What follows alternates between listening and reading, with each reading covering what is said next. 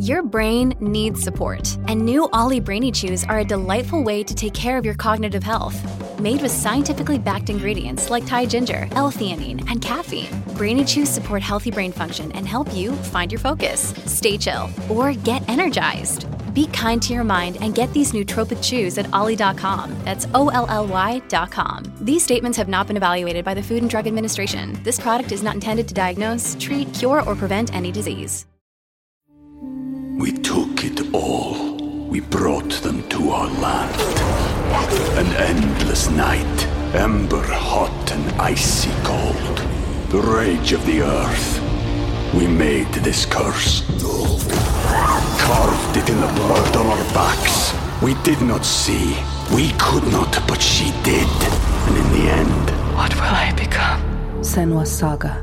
Hellblade 2. Play it now with Game Pass. Welcome to the New Books Network. Hi everyone, and welcome back to New Books in Game Studies, a podcast channel on the New Books Network. I'm Rudolf Inderst, the host of the channel. Today we'll be talking to Jason C. Cash, one of the editors of The World of Final Fantasy VII, Essays on the Game and Its Legacy from 2023. The publisher is McFarland. Before we jump right in, though, I want to let you know that if you like our show, please leave us a 5-star review on Apple Podcasts, Spotify, or the audio platform of your choice. Also, feel free to share this episode with your friends or wherever you see fit. And now, back to the show. Final Fantasy VII altered the course of video game history when it was released in 1997 on Sony's PlayStation system. It converted the Japanese role-playing game into an international gaming standard with enhanced gameplay, spectacular cutscenes, and a vast narrative involving an iconic cast.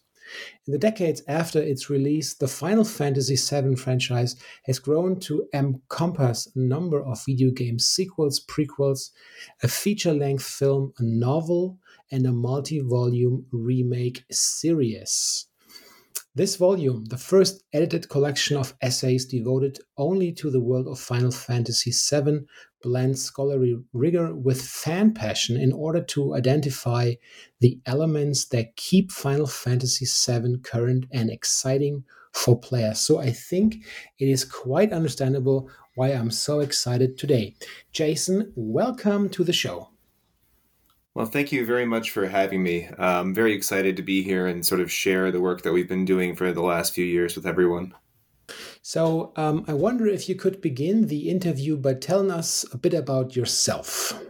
Well, I'm currently an associate professor at SUNY Delhi in upstate New York. I teach composition, literature, and film. Sometimes I also teach courses like environmental and social justice in our sustainability program. My background is a little bit circuitous. I am not by training a game studies scholar. My PhD is in literature. So to this day, I still feel a little bit like an interloper. So as I mentioned, my PhD is in literature, and I spent most of my doctoral program thinking about how Irish fiction of the 20th century complicated restrictive ideas of nationalism with what Kwame Anthony Appiah calls partial cosmopolitanism. So basically, I'm really interested in the way that created texts speak to, shape, reflect the political and social circumstances that affect people in their everyday lives.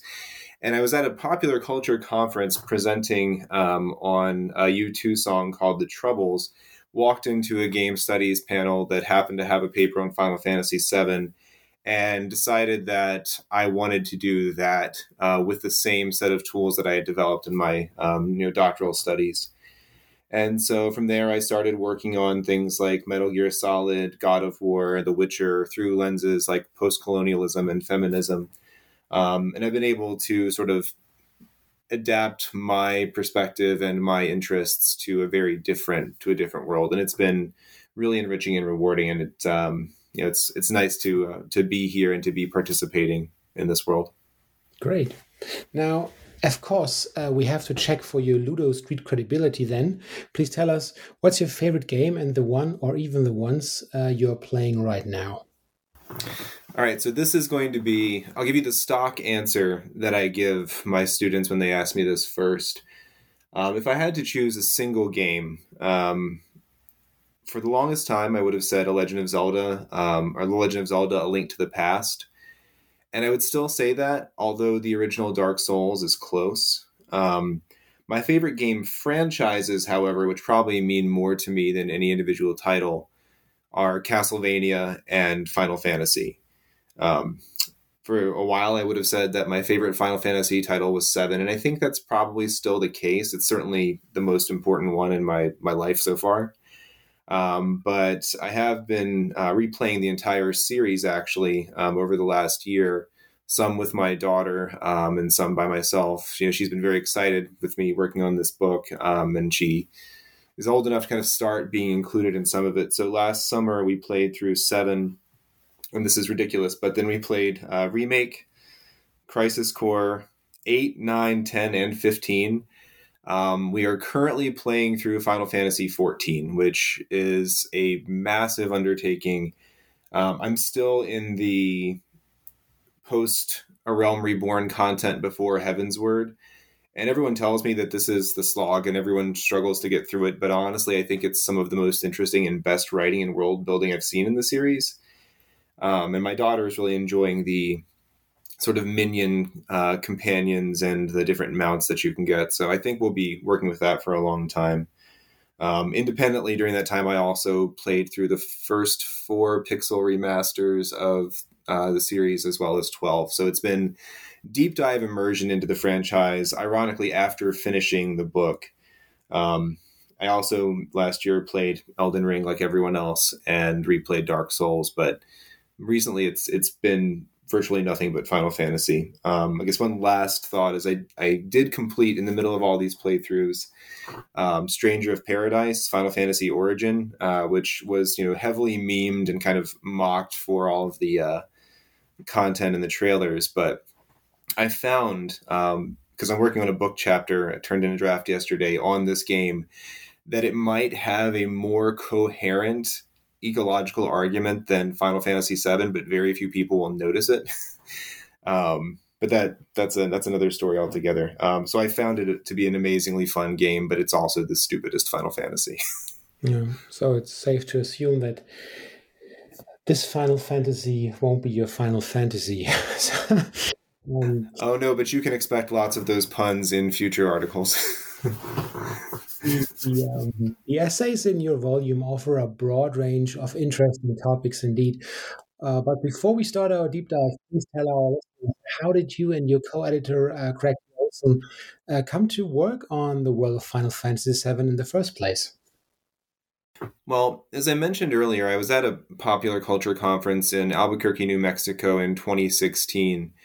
And I went to a panel, and I remember there was a paper on LA Noir, a paper on tabletop role-playing games, but the one that drew me in was a psychoanalytic reading of Final Fantasy VII.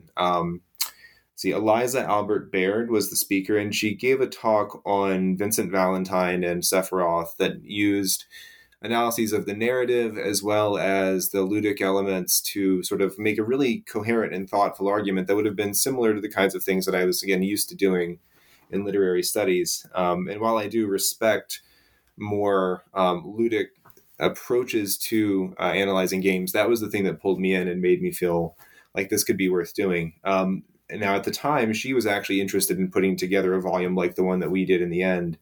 But Eliza moved out of academia, and so with her blessing, I talked to Craig, and he had been working with McFarland on his own book on video game music, and so he had the connections and sort of helped me get over that initial anxiety of speaking to someone. So I met with Layla Milholland from McFarland. We put together the proposal, and that was basically it. It was a serendipitous moment. It's actually interesting because Craig went to graduate school with a former colleague of mine, Ken Hayes. We were living in Western Oklahoma. The two of us were we were 3 people hired in the English department that year. And the fact that we had that shared connection is probably why I was able to sort of connect with Craig in the first place. So I see this chain of events that had they not played out exactly this way, might not have allowed the book to exist. But yeah, it was a happenstance meeting at a conference, and a shared interest. Shall we start with the, let's say, historical elephant in the room then? Final Fantasy VII was more than just a success for Sony. It also brought an end to Nintendo's reign over third-party developers and gaming in general. True or false? I'm going to go with the hedge answer of true, kind of. I'm still almost exclusively a console-based gamer for a number of reasons. I had the first generation Xbox, but since then I've been playing exclusively on Nintendo and Sony consoles, as I did during the 1990s as well. And so, I saw the influx of third-party support for the PlayStation 1. I thought it was interesting. I was too young to really understand the business behind it, but I thought it was interesting that Final Fantasy jumped from the Nintendo consoles to the Sony PlayStation. But I don't think I registered how significant that was at the time. But I think it's interesting in the last few years as the runaway success of the Nintendo Switch has gotten a different kind of third-party support. I have a PlayStation 5 and it's wonderful, but I can play The Witcher or Skyrim or whatever third-party title on the Switch. Granted, it's got to be a dated title, but the portability factor for me far outweighs the performance compromises. So I think that in the long run, Nintendo has done just fine with at least some third-party support. But I think in terms of public perception, the idea of this sort of like divorce of a long-standing partnership was very real. I remember when they were announcing the DLC characters for Super Smash Bros. On 3DS and Wii U. And, I can still to this day go back and be amused by reaction videos when people start seeing, Cloud and Final Fantasy VII suddenly showing up on Nintendo after, a 20-year absence. So I think that it is true, but I don't think that I don't think it was any sort of like permanent damage. And I think that the console wars mentality has largely migrated over to Microsoft and Sony anyway. Yeah.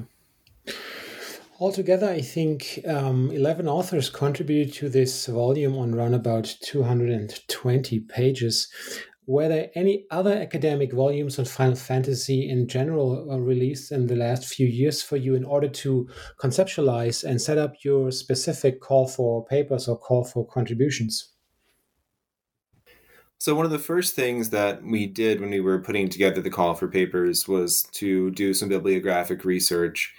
And I found a handful of books that did some academic work with Final Fantasy, nothing exclusive to Final Fantasy VII, and far fewer results than I would have expected for a series as long-standing and as narratively rich as Final Fantasy. I think that the majority of the essays in the two collections that I'm going to reference in a minute definitely do take a narrative-based approach.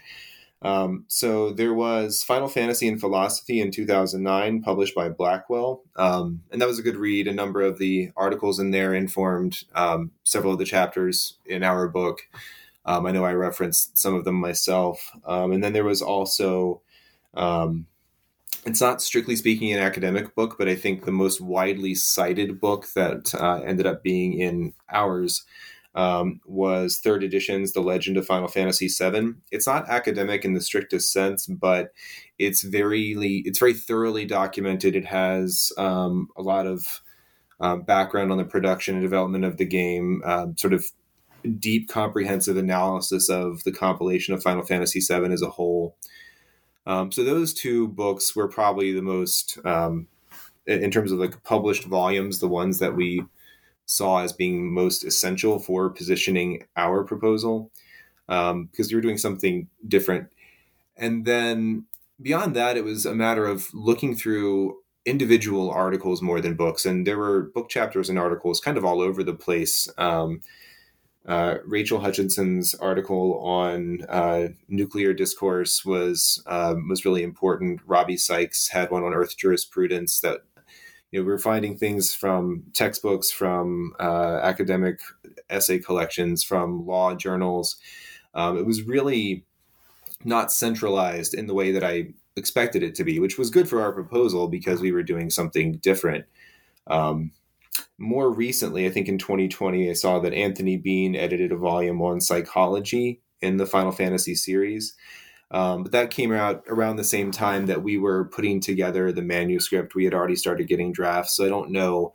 That wasn't a factor in the initial stages of the proposal, but it's something I would actually like to go back and visit because it looks really interesting and it looks relevant for the ways that I personally like to think about games.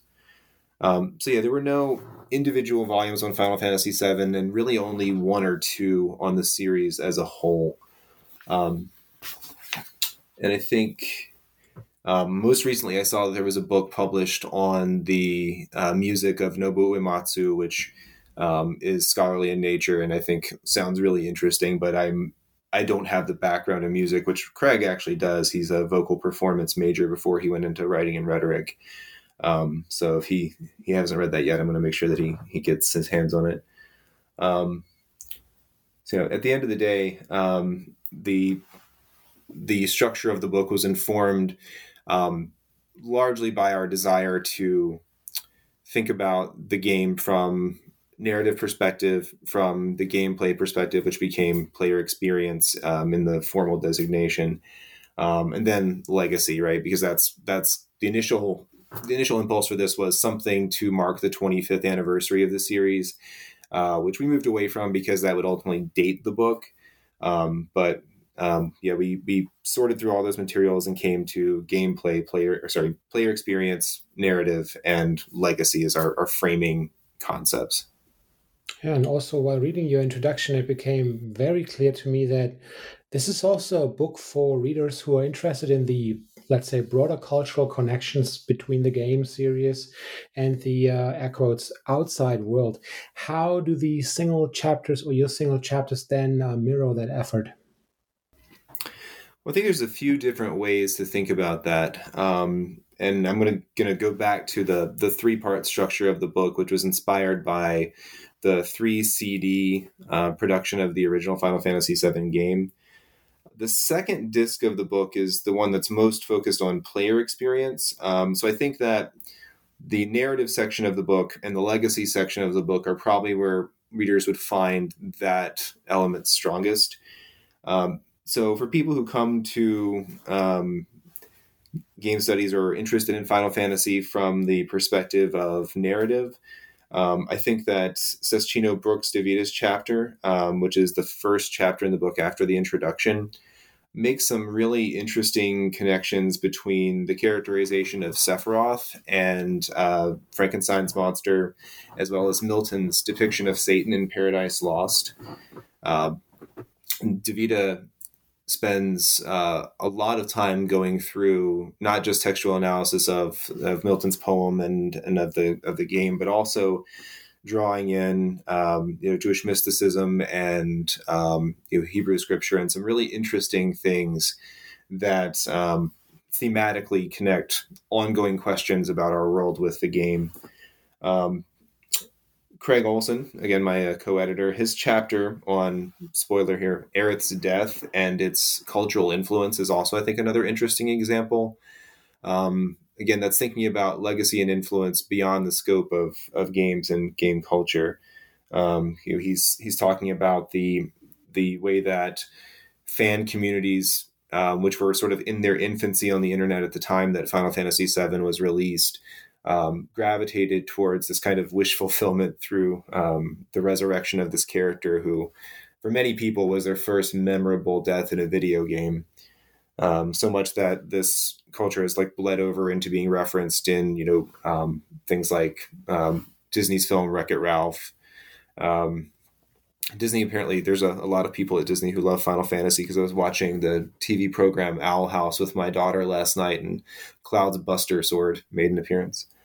I think additionally, both Carlos Cruz and Kathleen Morrissey's contributions in the final chapters of the book speak to sort of legacy and the world outside of the game. Cruz is specifically charting the way that characters and motifs from Final Fantasy VII reappear in other games. And Morrissey's, which connects thematically with some earlier chapters in the book as well, looks at the way that the game's implications for mental health and well-being can be sort of mapped onto its gameplay. But when I think about it, the chapter that I keep coming back to was kind of I've used this word before, a serendipitous addition to the collection. And that's Gregory Jones's chapter on religion and sort of environmental awareness. So when I was presenting a paper on Castlevania at the Popular Culture Association in 2021, we had someone who never turned in a final draft in the book for the peer review draft, and I needed to come up with something pretty quickly so that we would have, enough material to send forward. And Greg was in the same panel that I was in. And I was mentioning to him before that I was working on this book, and he's like, "Oh, I have a chapter completely drafted and ready to go if you want to look at it." And I did, and I loved it. And I think that for me personally, the idea that he was able to take something which, regardless of your personal religious convictions, speaking to a game's ability to inspire and to call for activism, thoughtful, ethical engagement with the world, awareness of the resources and our impact on the environment. The things that for me make the game feel relevant were also a big part of the moral and ethical drive behind this essay. So I thought that for me, this was the kind of thing that I wish I could have written. I just didn't have the right, background for. And Greg, being a seminary student at the time, was perfectly informed to do this kind of reading. So again, I just love the sort of call to action feeling that it produces. And then I guess it's kind of interesting because it's counterintuitive to my own chapter, because Greg sees the inspiration for doing something. And for me, I keep coming back to my own personal frustrations with Final Fantasy VII, that after the game spends 5 or so hours of gameplay time developing a really insightful analysis of environmental injustice, of the exploitation under advanced capitalism, of a disregard for the environment and how we utilize natural resources. We introduce this cosmic threat in Sephiroth. We introduce this interstellar figure in Genova. And the more grounded, more relatable, more actionable things in the story become secondary.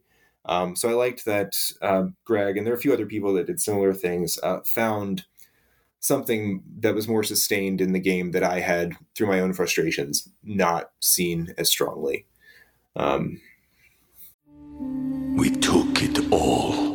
We brought them to our land. An endless night, ember hot and icy cold. The rage of the earth. We made this curse. Carved it in the blood on our backs. We did not see. We could not, but she did. And in the end... What will I become? Senua's Saga. Hellblade 2. Play it now with Game Pass. Well, after your editorial walkthrough, the next question seems to be really obvious to me. Which essay or which contribution was the most surprising to you then when it first came in? As in, wow, I did not even know that somewhere researchers do think about that in particular. Well, I wouldn't say I was surprised by the approaches or the content in the chapters that I was just discussing. And really, I don't know that I could point to anything specific that was a new lens, a new framework that I hadn't thought about before. But I think it's because we cast such a wide net that I was hoping for that. So it's going to sound kind of like a cop-out answer. Having said that, though, Indira Neil Hoke's chapter, which examines the rhetoric of online reactions to Final Fantasy VII Remake, and specifically the combat system, the role that nostalgia plays in mediating our experience of new media, that one was to be honest, inspirational to me in some projects that I'm working on now. Video game culture is deeply admired in nostalgia and hyper reverence for the past. And I think sometimes that can be good and sometimes that can be really problematic.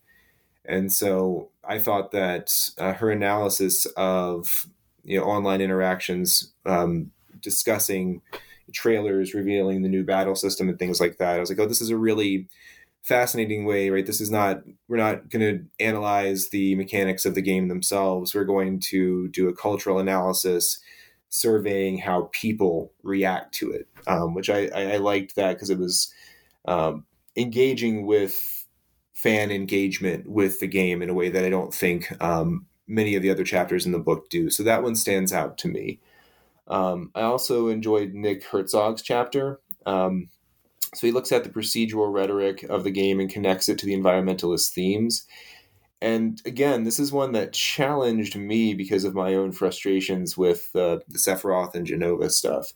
It pushed back against my reading. Herzog basically has this idea that Cloud, in having to accept living with complexity and contradiction, that a monolithic kind of this is the answer moment might not come. Looking for it might be a deterrent.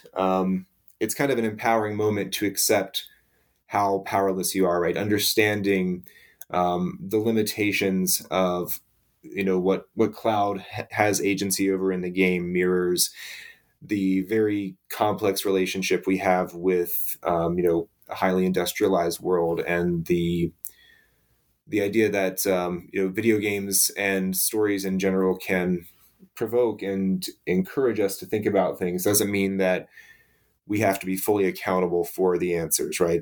Sometimes just being made more thoughtful, being made more conscious has a value in and of itself.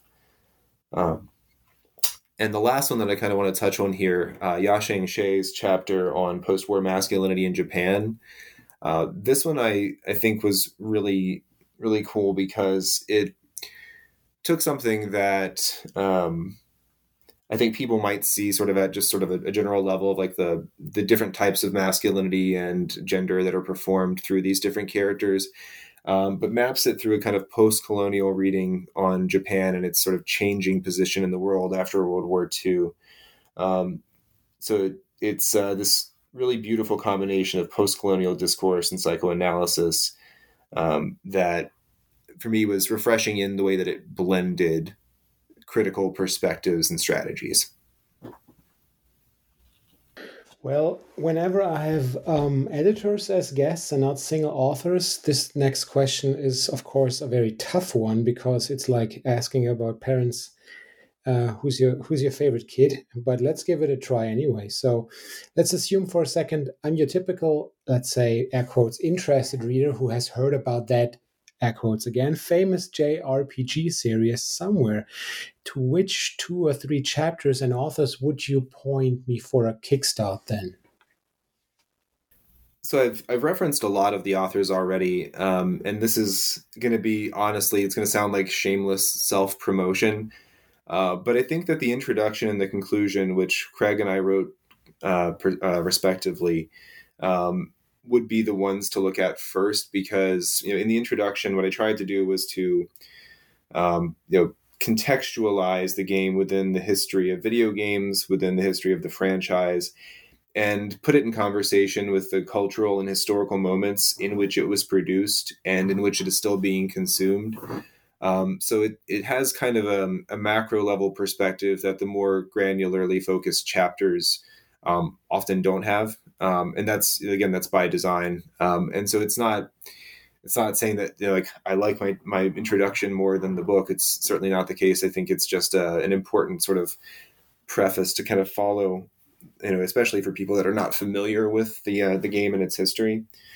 And then I think beyond that, the chapters that kind of appeal most broadly would be in the legacy portion of the book at the end. So if you're someone who has identifies as a player or a games enthusiast or something like that, you might have you might enjoy reading the chapters that focus on, the intertextual elements of the game, the influence it's had on other titles, the legacy that it's produced. So I think that the chapters in the first and second sections, the narrative and the player experience chapters, are going to be more comprehensible and more useful to people who already have some familiarity with the franchise.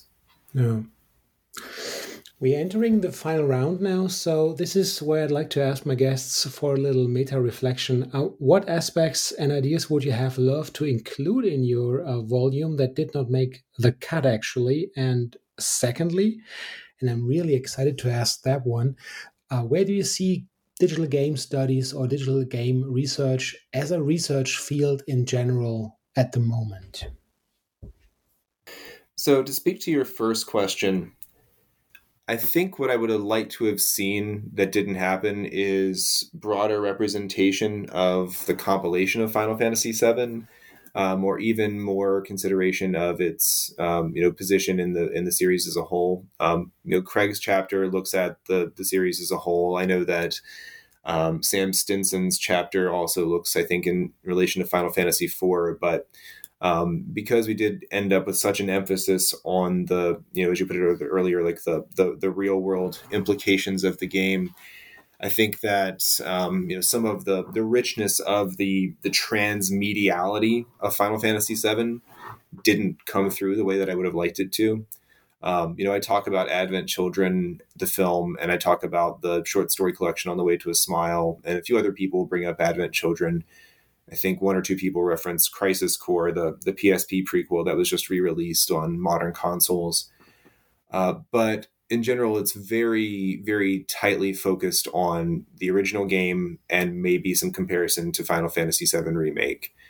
So I think that the Final Fantasy VII, from my understanding, and for better or worse, is one of the first titles to have so much transmedia presence. And it was organic. The game released in 1997, and then I think Advent Children came out something like 2005. And then suddenly they were producing prequels that were on handheld and mobile. And now I think, they're going to have one of their most profitable series ever in the remake trilogy. But the way that it developed was because people were interested in the game and it was successful. Whereas to, stay within the same franchise, Final Fantasy 15 was intended as a transmedia experience. And most people found the game to be unsatisfying because so many elements of the world building, the lore, the story were locked behind, an anime and a feature film and, alternate endings in a novel from canceled DLC. And so I think that, its role in creating this transmedia culture is something that we could have attended to more.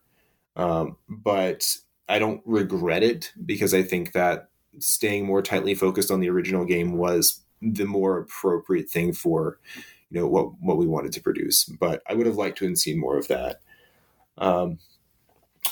As for the second part, I don't know that I can give a simple answer. Game studies is such a uniquely interdisciplinary field, and its focus is so constantly evolving. Video games as a commercial creative beast. So I think for my part, what I am drawn to and what I would like to see more of is increased attention to the circumstances of video game production.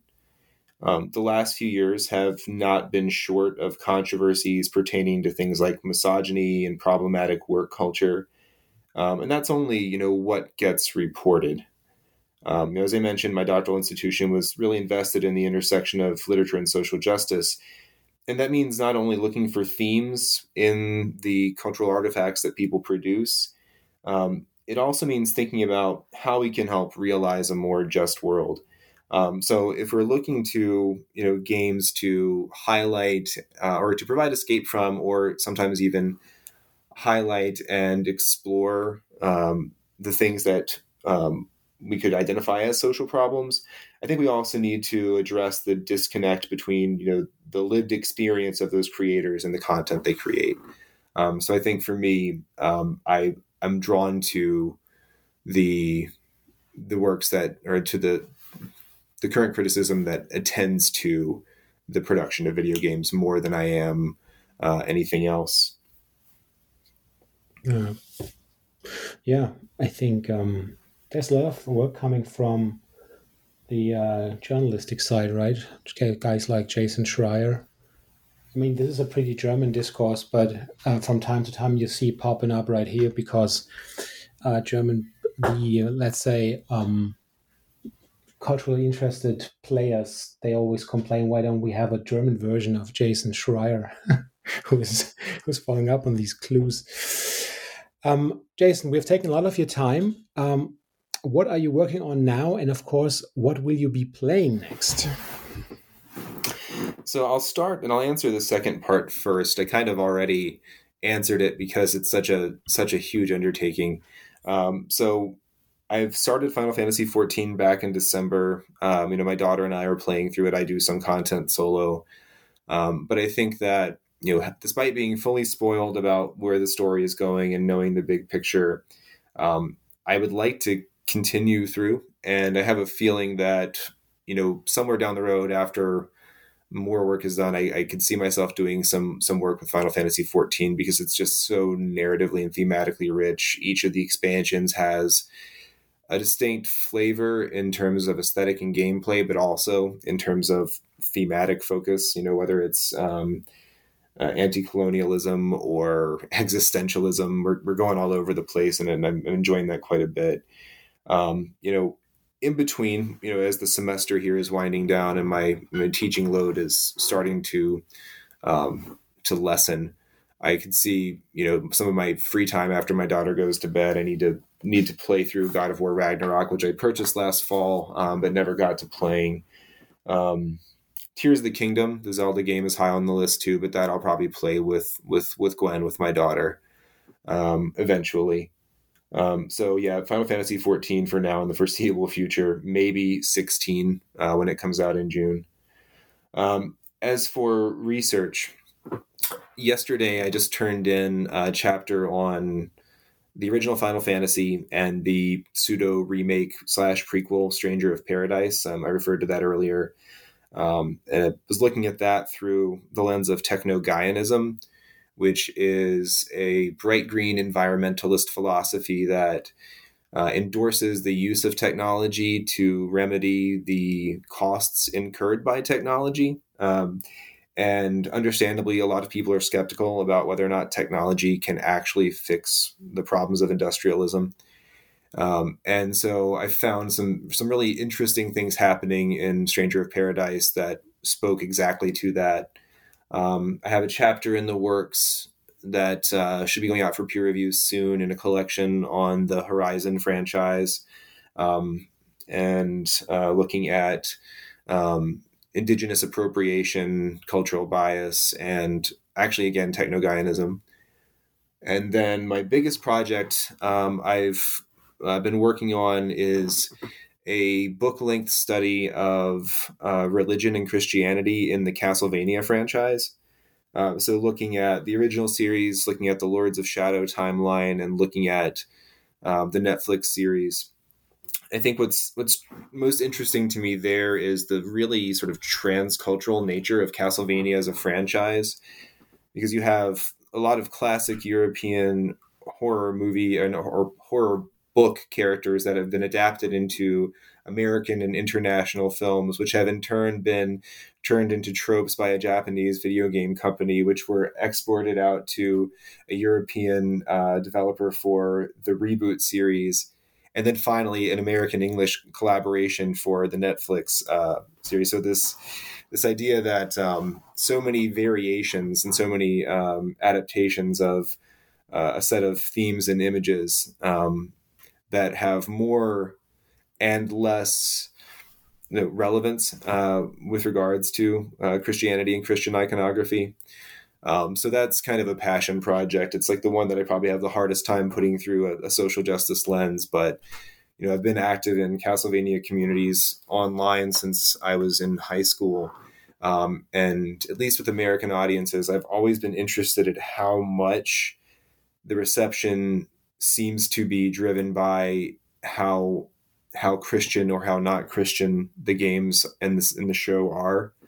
So that engagement kind of led me to this project, and that's a manuscript that's currently in the works. And that sounds like a great project indeed. Jason, I want to thank you for being on the show today, talking to me, and I really enjoyed it. So take care and goodbye. Thank you. Goodbye, everybody. So, dear listeners, I hope you liked this episode. If you are an author and or an editor in the field of digital game studies yourself and want to talk about your latest publication, please do not hesitate to contact me under rudolf.indust@googlemail.com. Alternatively, please send me a direct message on social media. You will find me under Rudolf Indust almost everywhere. See you in a bit.